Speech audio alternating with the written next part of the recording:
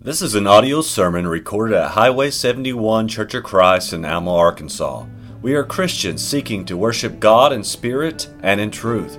We would love for you to worship with us at 10:30 on Sunday mornings at 1808 Highway 71 North in Alma, Arkansas.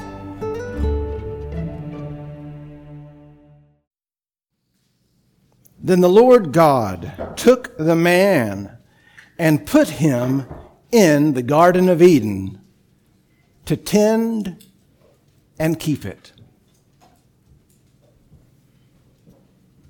Well, happy Father's Day.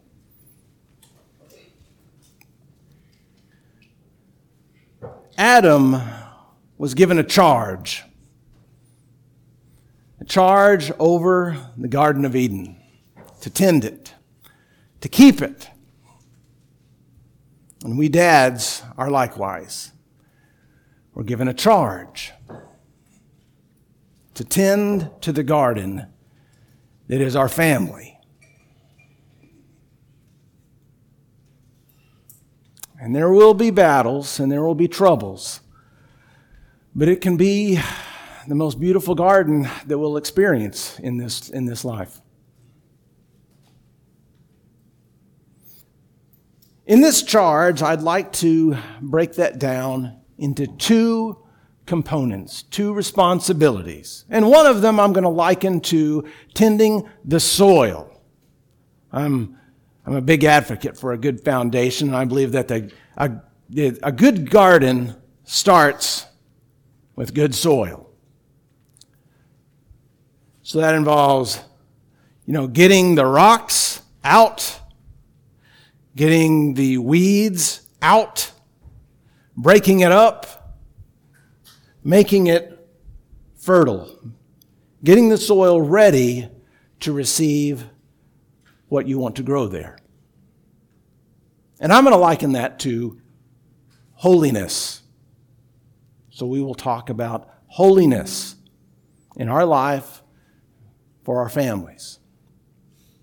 And the second, obviously, is planting and watering. Wouldn't be a garden unless you planted something there, right? And I'm going to liken that to righteousness. So let's start with holiness.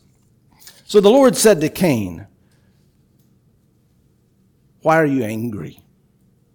And why is your countenance fallen? If you do well, will you not be accepted?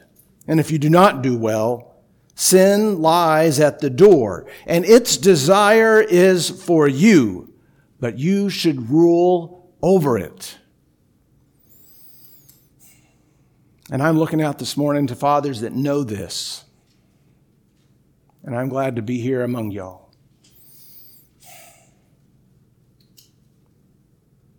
But that's the challenge, isn't it? Sin's desire is for us. It is a constant pressure. It's like being submerged in water and trying to maintain a watertight seal. It's always trying to get in.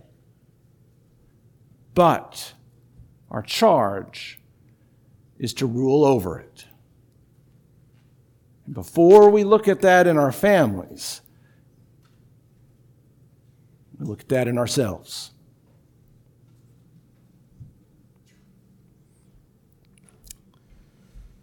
There's a saying that goes, admitting you have a problem is the first step to recovery.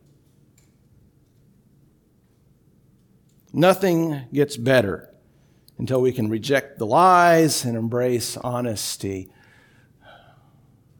Admitting you have a problem. It's the first step. Why? Why is that the first step? Because we like to believe that we don't have a problem, right? Sometimes we don't want to hear the truth. We don't want to believe it. We tend to look at other things and maybe that one dark corner, we just don't give it much attention. We don't like to look there. Quite frankly, we lie to ourselves.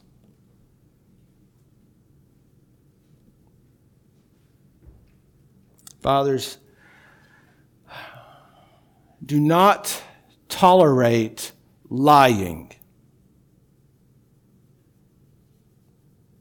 Do not accept that in yourselves.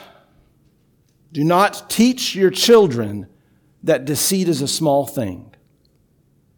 Lies are the native language of the devil, right? Jesus, speaking about where he came from and who his father was, says to these certain Pharisees, you belong to your father, the devil, and you want to carry out your father's desires. He was a murderer from the beginning, not holding to the truth. For there is no truth in him, and when he lies, he speaks his native language, for he is a liar and the father of lies. Don't tolerate that in your families. Don't tolerate that in yourselves.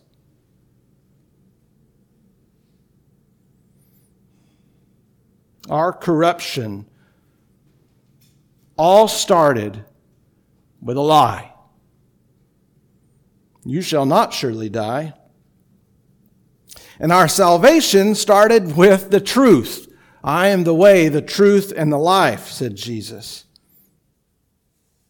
You know, I was remembering when I was a kid, there was this commercial on TV, and I know some of the dads here will remember this. A father is confronting his teenage son because his mom found some drugs in his room. And it's just a commercial, right? It's just a commercial. But the father in the commercial is confronting his son in his room. And the son is making up a bunch of excuses at first, it's not mine. I don't know where Dad keeps cutting him off. And eventually he says, answer me. Who taught you how to use this stuff?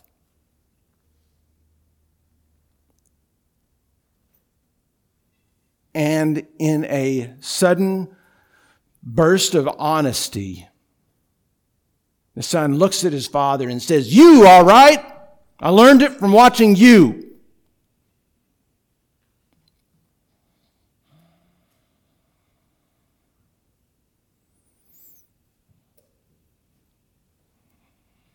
Our children, they learn from watching us.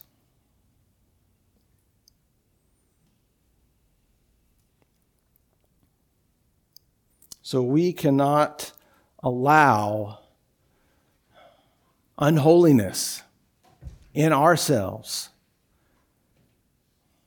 because it poisons the soil of our whole family. It makes toxic that garden. So how will righteousness grow there?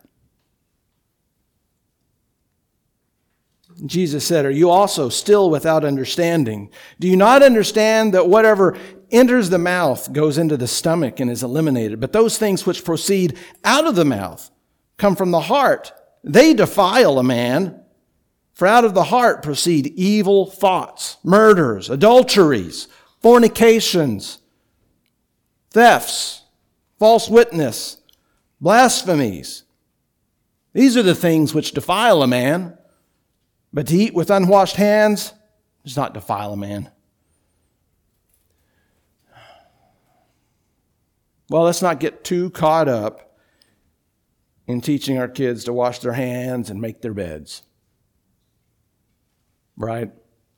Those are important things in the house. The kids need to learn that stuff, right? But they're tools. They're means to an end to teach them to live clean, holy lives that are orderly and righteous.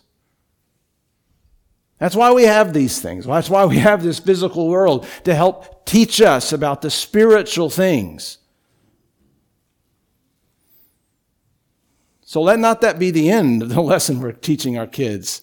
You wash your hands? Great, that's the end. That's all there is to it. No. That's an example of how we're to live spiritually. Holiness is serious business. I'm going to be back in Leviticus, Nadab and Abihu, passage we all know well. The priesthood is being established. Okay, they just got the law. Aaron is the high priest. It was kind of a first go of it. Then Aaron lifted his hand toward the people, blessed them, and came down from offering the sin offering, the burnt offering, and peace offering. So Aaron the high priest has just come down. And Moses and Aaron went into the tabernacle of meeting and came out and blessed the people. And the glory of the Lord appeared to all the people, and fire came out from before the Lord and consumed the burnt offering and the fat on the altar. And when all the people saw it, they shouted and fell on their faces. And this is a great moment, right? It's the high priest has made the offer and the sacrifices, and fires come out from the Lord, and he's received it. He has accepted it. And the people are falling down, they're worshiping. This is all good. This is good stuff. Then Nadab and Abihu, the sons of Aaron, each took his censer, put fire in it, put incense on it, and offered profane fire before the Lord, which he had not commanded them. So fire went out from before the Lord and devoured them, and they died before the Lord. And Moses said to Aaron, this is what the Lord spoke, saying, by those who come near me, I must be regarded as holy. And before all the people, I must be glorified. So Aaron, whose sons just died, held his peace.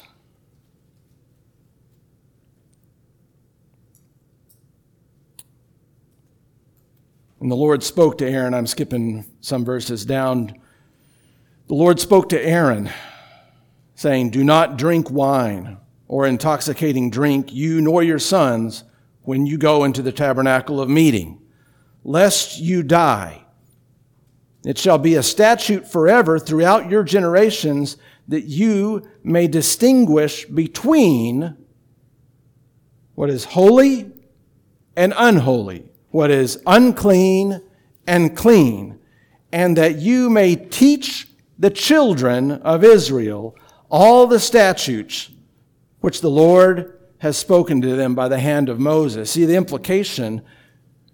Why did they go and offer this profane fire?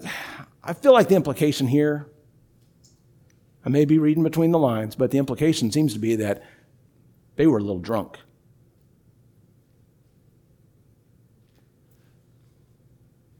And that may be incidental. Maybe either way, the truth is the same, right? That there is a difference between God, between holy and unholy, between unclean and clean. He's telling Aaron, don't be drinking wine before you go in there. Know the difference between holiness and unholiness. It may have been that the alcohol got in the way of their duties. Well, we're the priests now. The Lord is the high priest. And he has made the sacrifice, the offering to the Lord. And the Lord has received it, of course. And we are the priests. And we must discern between what is holy and what is unholy, between what is unclean and what is clean. 1 Peter 2, built up a spiritual house, that's us, a holy priesthood, to offer up spiritual sacrifices acceptable to God through Jesus Christ. But before Peter writes that, he writes, therefore, laying aside all malice, all deceit, hypocrisy, envy, and all evil speaking, as newborn babes, desire instead the pure milk of the word, that you may grow thereby. If indeed you have tasted that the Lord is gracious.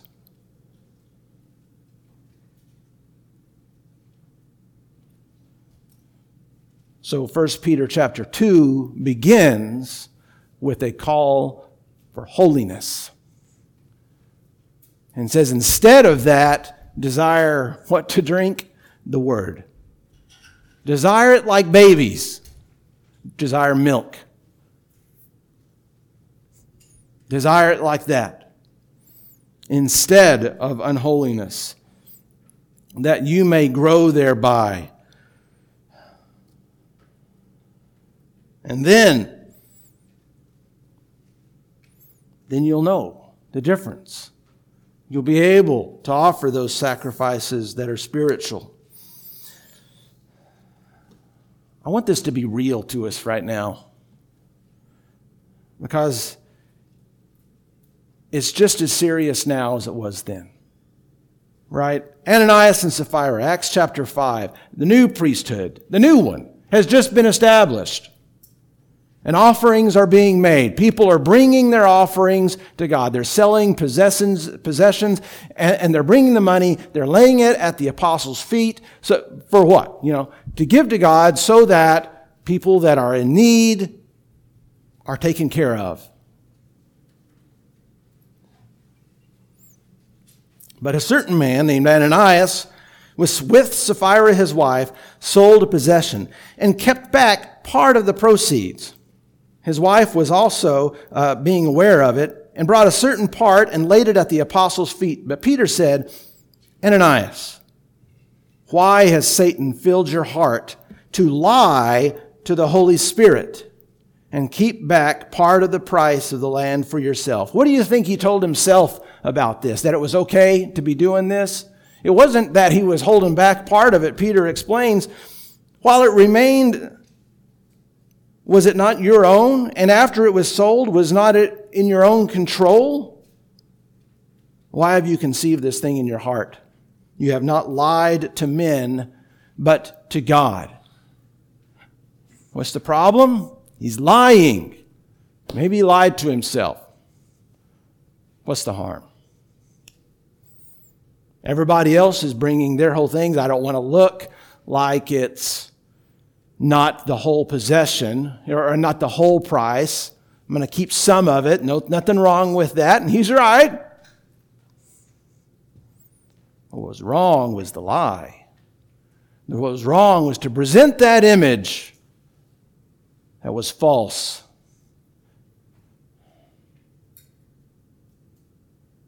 So now let's get out our mirrors.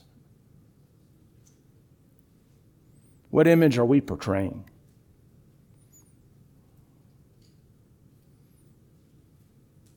Society generally understands that transparency is a good thing. And there are occasions when, we need to be discreet. We need to be appropriate, not inappropriate. But that's not what we're talking about. What are we telling people? What are we telling ourselves?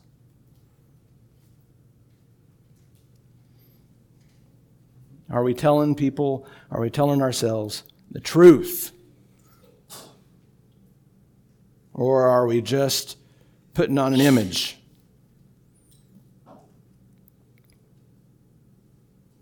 Then Ananias, hearing these words from Peter, fell down and breathed his last and died right there.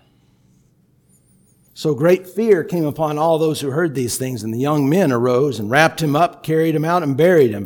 It was about 3 hours later when his wife came in, not knowing what had happened, and Peter said to her, "Tell me whether you sold the land for so much." And she said, "Yes, for so much." And they'd sold it for more. Then Peter said to her, "How is it that you have agreed together to test the Spirit of the Lord? Look, the feet of those who have buried your husband are at the door, and they will carry you out." Then immediately she fell down at his feet and breathed her last. And the young men came in and found her dead, carried her out and buried her by her husband. So great fear came upon all the church and upon all those who heard these things. Yeah, I would guess so, right? holiness. It's a big deal. And God starts this covenant off the same way as he started the last one. Make an example. Holiness. I must be regarded as holy.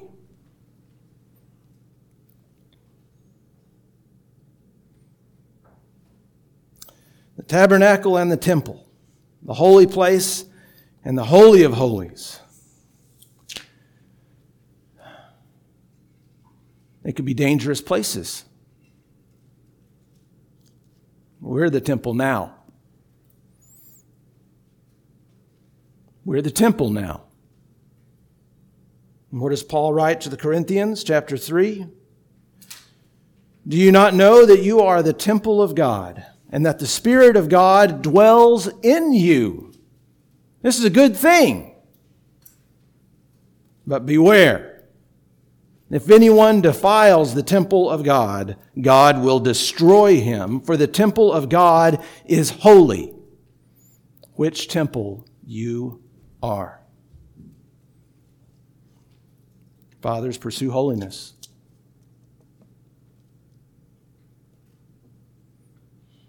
This is where we start. If we get that messed up,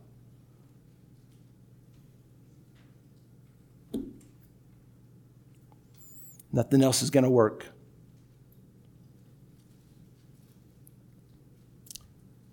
Paul's second letter to the Corinthians, the same, very similar, said, you are the temple of the living God.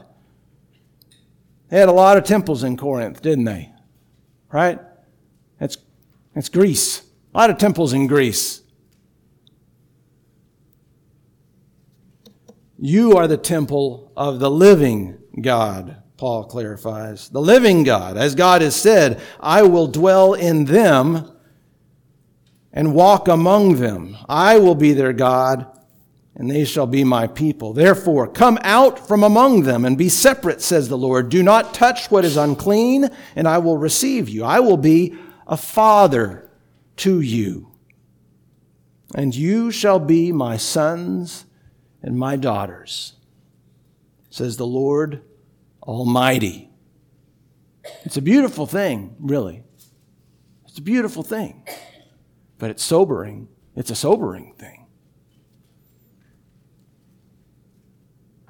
Therefore, he continues, having these promises, beloved, let us cleanse ourselves from all filthiness of the flesh and spirit, perfecting holiness in the fear of God. Let's be careful, guys, what we bring home to our families. Right? I know we go out. Right? We have jobs and we need to go places and we interact with this world. And this world, well, it's the world, isn't it? It has the powerful influence.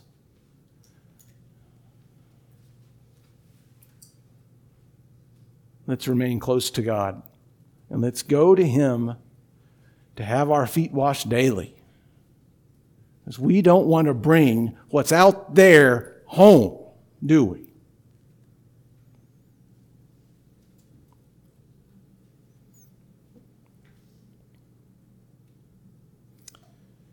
Peter writes, but as He who called you is holy, you also be holy in all your conduct. What you do, what you think, all of it. Don't tolerate sin in your heart, fathers. Galatians chapter 5, now the works of the flesh are evident, which are adultery, fornication, uncleanness, lewdness, idolatry, sorcery, hatred, contentions, jealousies, outbursts of wrath, selfish ambitions, dissensions, heresies, envy, murders, drunkenness, revelries, and the like, of which I tell you beforehand, just as I told you in time past, that those who practice such things will not inherit the kingdom of God.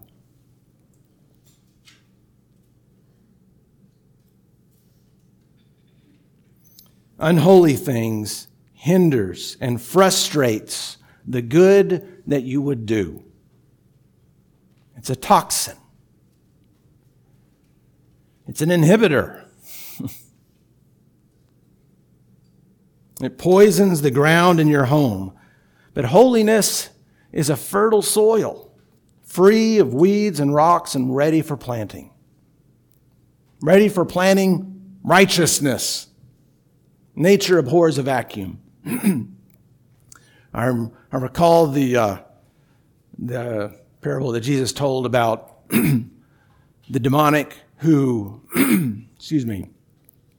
was freed from the demon. The demon left and went around and then said, hey, I'm going to go back to where I was. It was better there. And so taking more demons with him, came back and found the place nice and neat and orderly, inhabited, and the fate of the guy was worse than it was at first. It's not enough to just get rid of the bad. You got to fill it with the good, right? One of the oldest techniques I know of to try to keep weeds from just proliferating in an area of prepared soil is to plant something else there, right? Fill that soil up with something that you want, with something good. That by itself has a huge effect on the weeds, doesn't it? I used to weed our front landscaping when I was a boy. This is when we lived in Oklahoma. And we had planted a bunch of small plants in there, and several of these little things were a ground cover kind of a plant. And we didn't have any mulch or any other kind of thing down over the soil. So the soil was real exposed. And these weeds would pop up all over the place. Especially that crabgrass. Man, I hate that stuff. It just pops up out of nowhere, doesn't it? And so I'd get out there and I would pluck and pluck and pluck and pluck all this stuff out. But in a year or two, that ground cover, because it didn't have to contend with all the weeds, right? It grew and it spread and it put down roots and it became strong.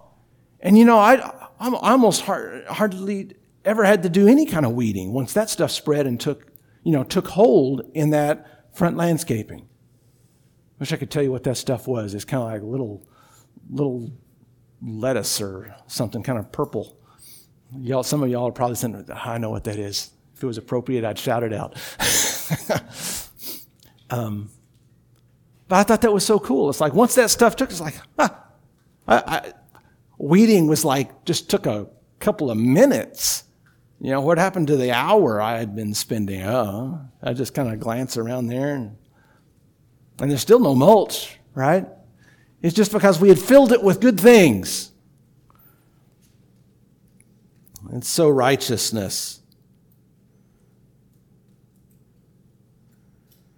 So righteousness. You reap righteousness by sowing righteousness. It's as simple as that, isn't it? How do we get, anything? You want apples? What do you plant? You plant apples. Well, what else do you want? You want corn? You plant corn, right? It doesn't get any simpler than this. It's been that way from the beginning. You want righteousness? Sow righteousness. Sow righteousness. Well, my kids, they just won't obey. I'm the parent, and they should obey. Yeah, they should. What makes us good fathers is how we behave when they don't behave.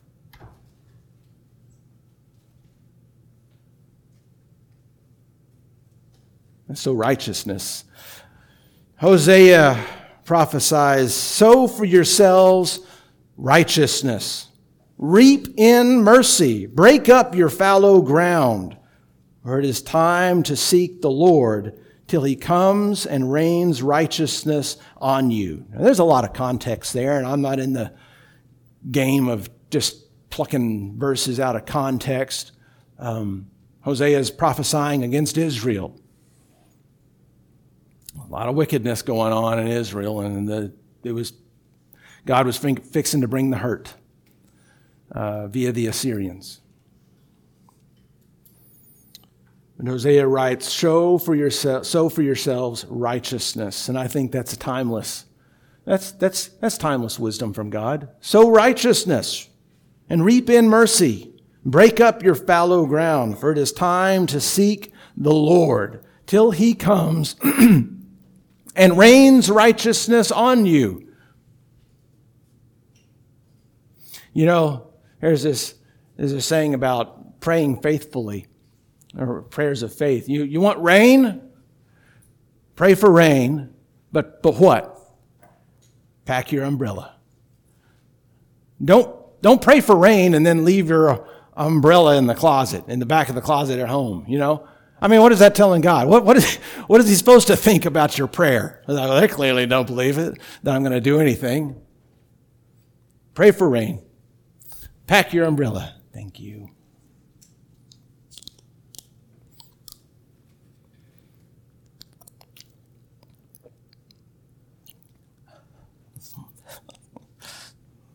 That was a commercial for bottled water right there, wasn't it? All of y'all. Pray for rain, but pack that umbrella. Right? Pray with faith. Be prepared for the blessings that you expect to come from God. Or do you not think that God's going to really? Is this just some motions that we go through? What do you expect God to think? Sow righteousness. Break up your fallow ground. Then expect the rain of righteousness to come from God. Right? Let's prepare for his blessings. Proverbs 11:18. The wicked man does deceptive work, but he who sows righteousness will have a sure reward. And you see, there's the contrast, right? The wicked, what do? They do deceptive work. You know, they're lying. They're in the business of deceit. That's what they're sowing. But he who will have a sure reward is the one who sows not deceit, not wickedness, but righteousness. Proverbs 11:30, the fruit of the righteous is a tree of life. Sow righteousness. What do we reap? Life. We reap life. And he who wins souls is wise. I think that's interesting pairing, isn't it? The fruit of the righteous is a tree of life, and he who wins souls is wise. We want the best for our kids, don't we, fathers? Let's be about sowing that righteousness. The righteous man, Proverbs 20, verse 7, walks in his integrity, and his children are blessed after him. This concept, this image of sowing and reaping righteousness is all through the Scriptures. This planting and harvesting. What goes in between planting and harvesting? The big thing that we do. We wait. We do a lot of waiting. I read that if you want to be in the business, I'm not saying that this is a thing for us today, but in the Old Testament, they had vineyards. And that wasn't just I'm going to plant these grapes and, later this week I'm going to make some wine. No. And they planted it, and those vines may have to grow for a couple of years before the grapes got, before they produce decent grapes, and you might have to wait for 2-3 more years before the chemistry of the grapes, the balance of the grapes was good enough for making good wine. That's a long wait. But they kept it. Yeah, they kept those vineyards, didn't they? They tended those vines. They chased out the vermin. They put up fences. They pulled out the weeds. And they waited. And then came the harvest. Parents, don't get discouraged. You just keep planting. Keep tending. Keep watering. Wait for the Lord. Wait for the Lord. Blessed are those who hunger and thirst for righteousness, said Jesus, for they shall be filled. Are we developing in our children a taste for righteousness? You know what my kids have a taste for? It didn't take them long to develop a taste for this. Biscuits and chocolate gravy. Had some this morning. It was a surprise treat for my wife on Father's Day. I tell you, I grew up with that. If there's one comfort food in this world, it's that.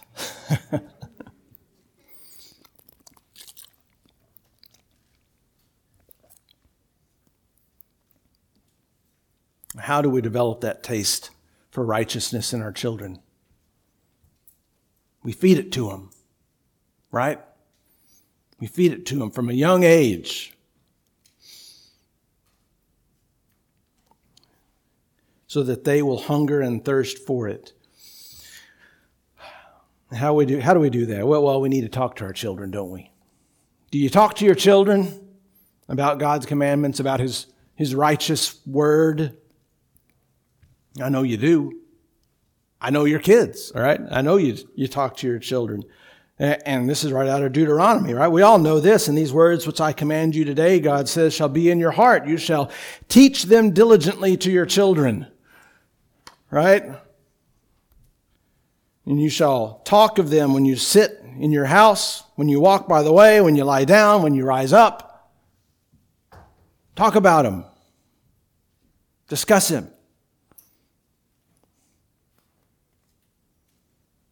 Is that it?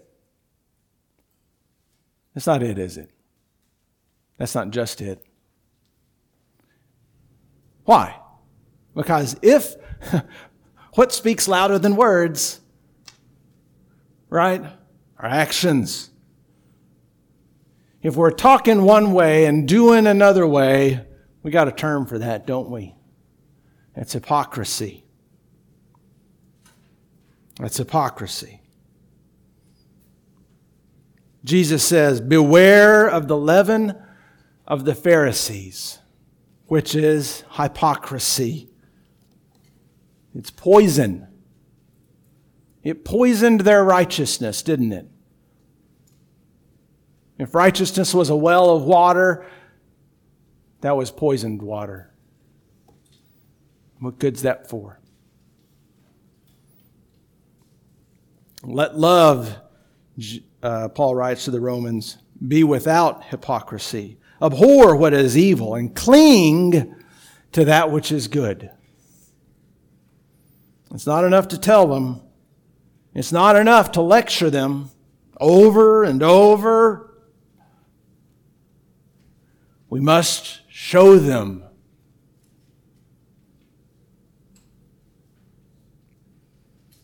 Psalms 103 says, as a father shows compassion to his children, so the Lord shows compassion to those who fear Him. Our Father shows us compassion. He shows us. He doesn't just tell us to be compassionate, does He? We know this.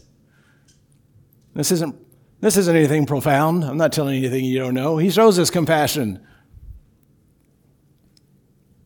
I mean, he says this in the same kind of ways. Like, you know how a good father, presumably a good father, shows compassion to his children. That's the way the Lord looks at us and shows compassion to us, like a good father shows compassion on his children. That's the example for us. Yeah, newsflash, right? How do we be a good father? We look to our Father, to our Heavenly Father. How does He behave? We try to be godly. We want to be the apple that doesn't fall far from that tree, right? We want to be like our Father. And our Father shows us compassion so that we can show compassion to our children. Micah 6:8, He has shown you, O man, what is good. And what does the Lord require of you? But to do justly, to love mercy, and to walk humbly with your God. He's shown us. I mean, that's not just me, right? Hasn't God shown us? He's God. He wasn't obligated to show us. Telling us should have been enough. But hasn't He shown us that He's just? Hasn't He shown us His mercies, new every morning? Isn't the author and finisher of our faith, Jesus, meek and lowly of heart? Didn't He humble Himself by becoming obedient to the point of death, even death on a cross? Right? Hasn't God shown us how to be a good father? Let's do it. We got to show our children, right? We got to show our children justice, to be just, to be merciful, to be humble before God. We need to show them our obedience to God.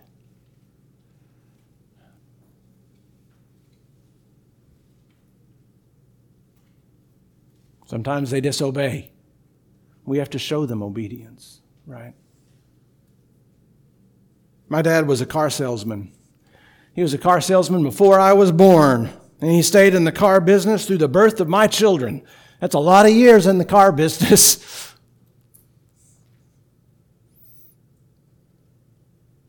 In an industry with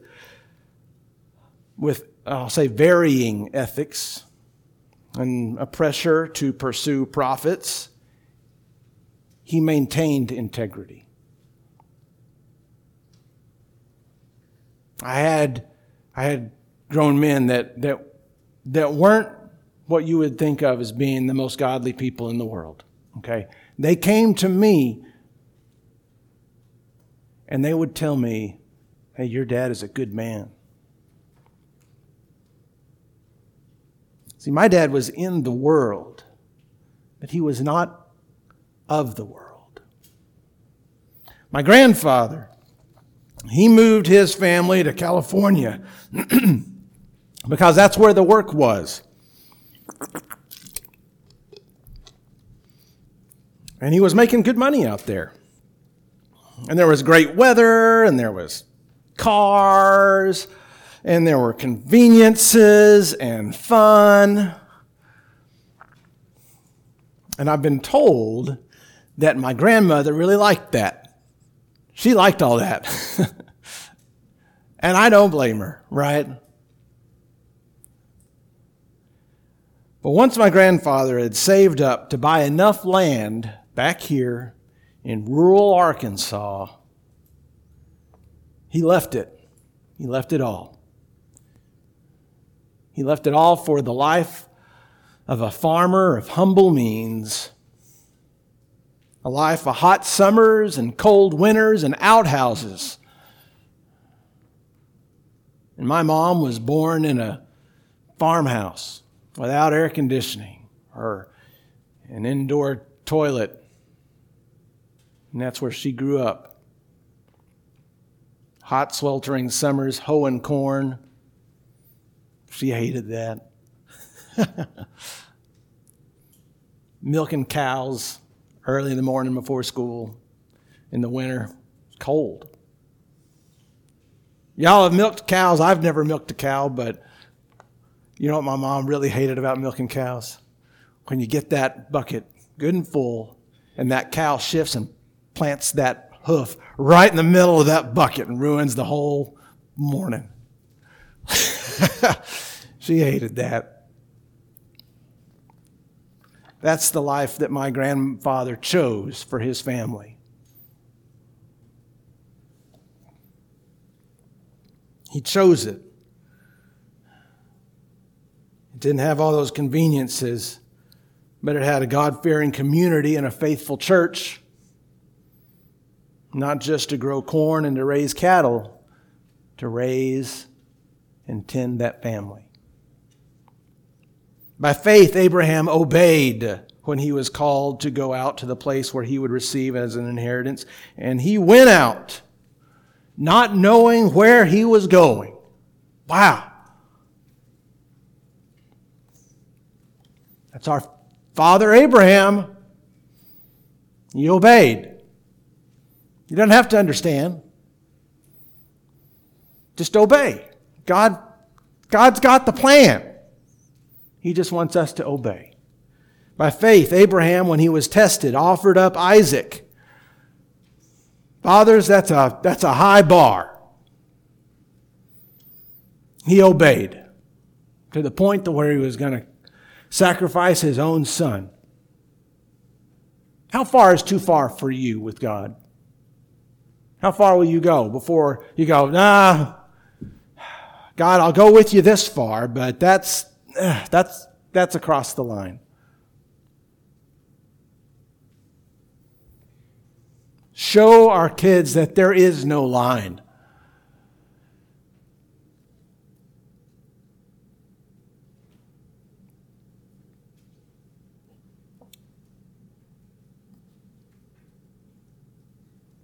See, James writes, Abraham believed God. He believed God. And it was accounted to him for righteousness. The context of that in James is that faith without works is dead. You can show me your faith without works, and I'll show you my faith by my works, right? The paraphrase is that if you aren't obeying it, you're not believing it. James continues, chapter 3, who is wise and understanding among you? Let him show by good conduct that his works are done in the meekness of wisdom. But if you have bitter envy and self-seeking in your hearts, do not boast and lie against the truth. This wisdom does not descend from above, but is earthly, sensual, demonic. For where envy and self-seeking exist, confusion and every evil thing are there. That's not what we want in our gardens. But the wisdom that is from above is first pure, then peaceable, gentle, willing to yield, full of mercy and good fruits, without partiality and without hypocrisy. Now the fruit of righteousness, he writes, is sown in peace by those who make peace.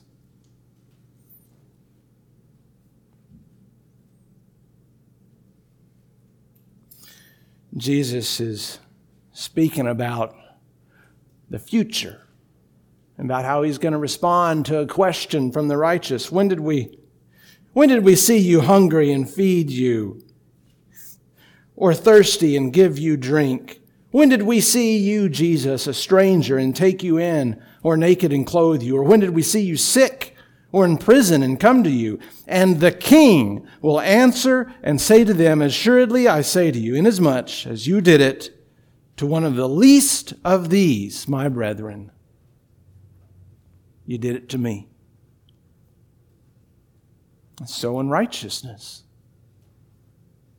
Just sow in righteousness.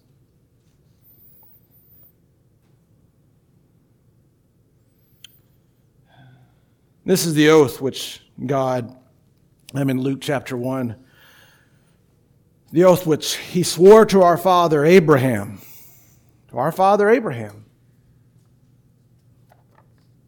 to grant us that we, being delivered from the hand of our enemies, might serve him without fear, in holiness and righteousness before him all the days of our life. And that's the charge to us fathers today. Tend the garden.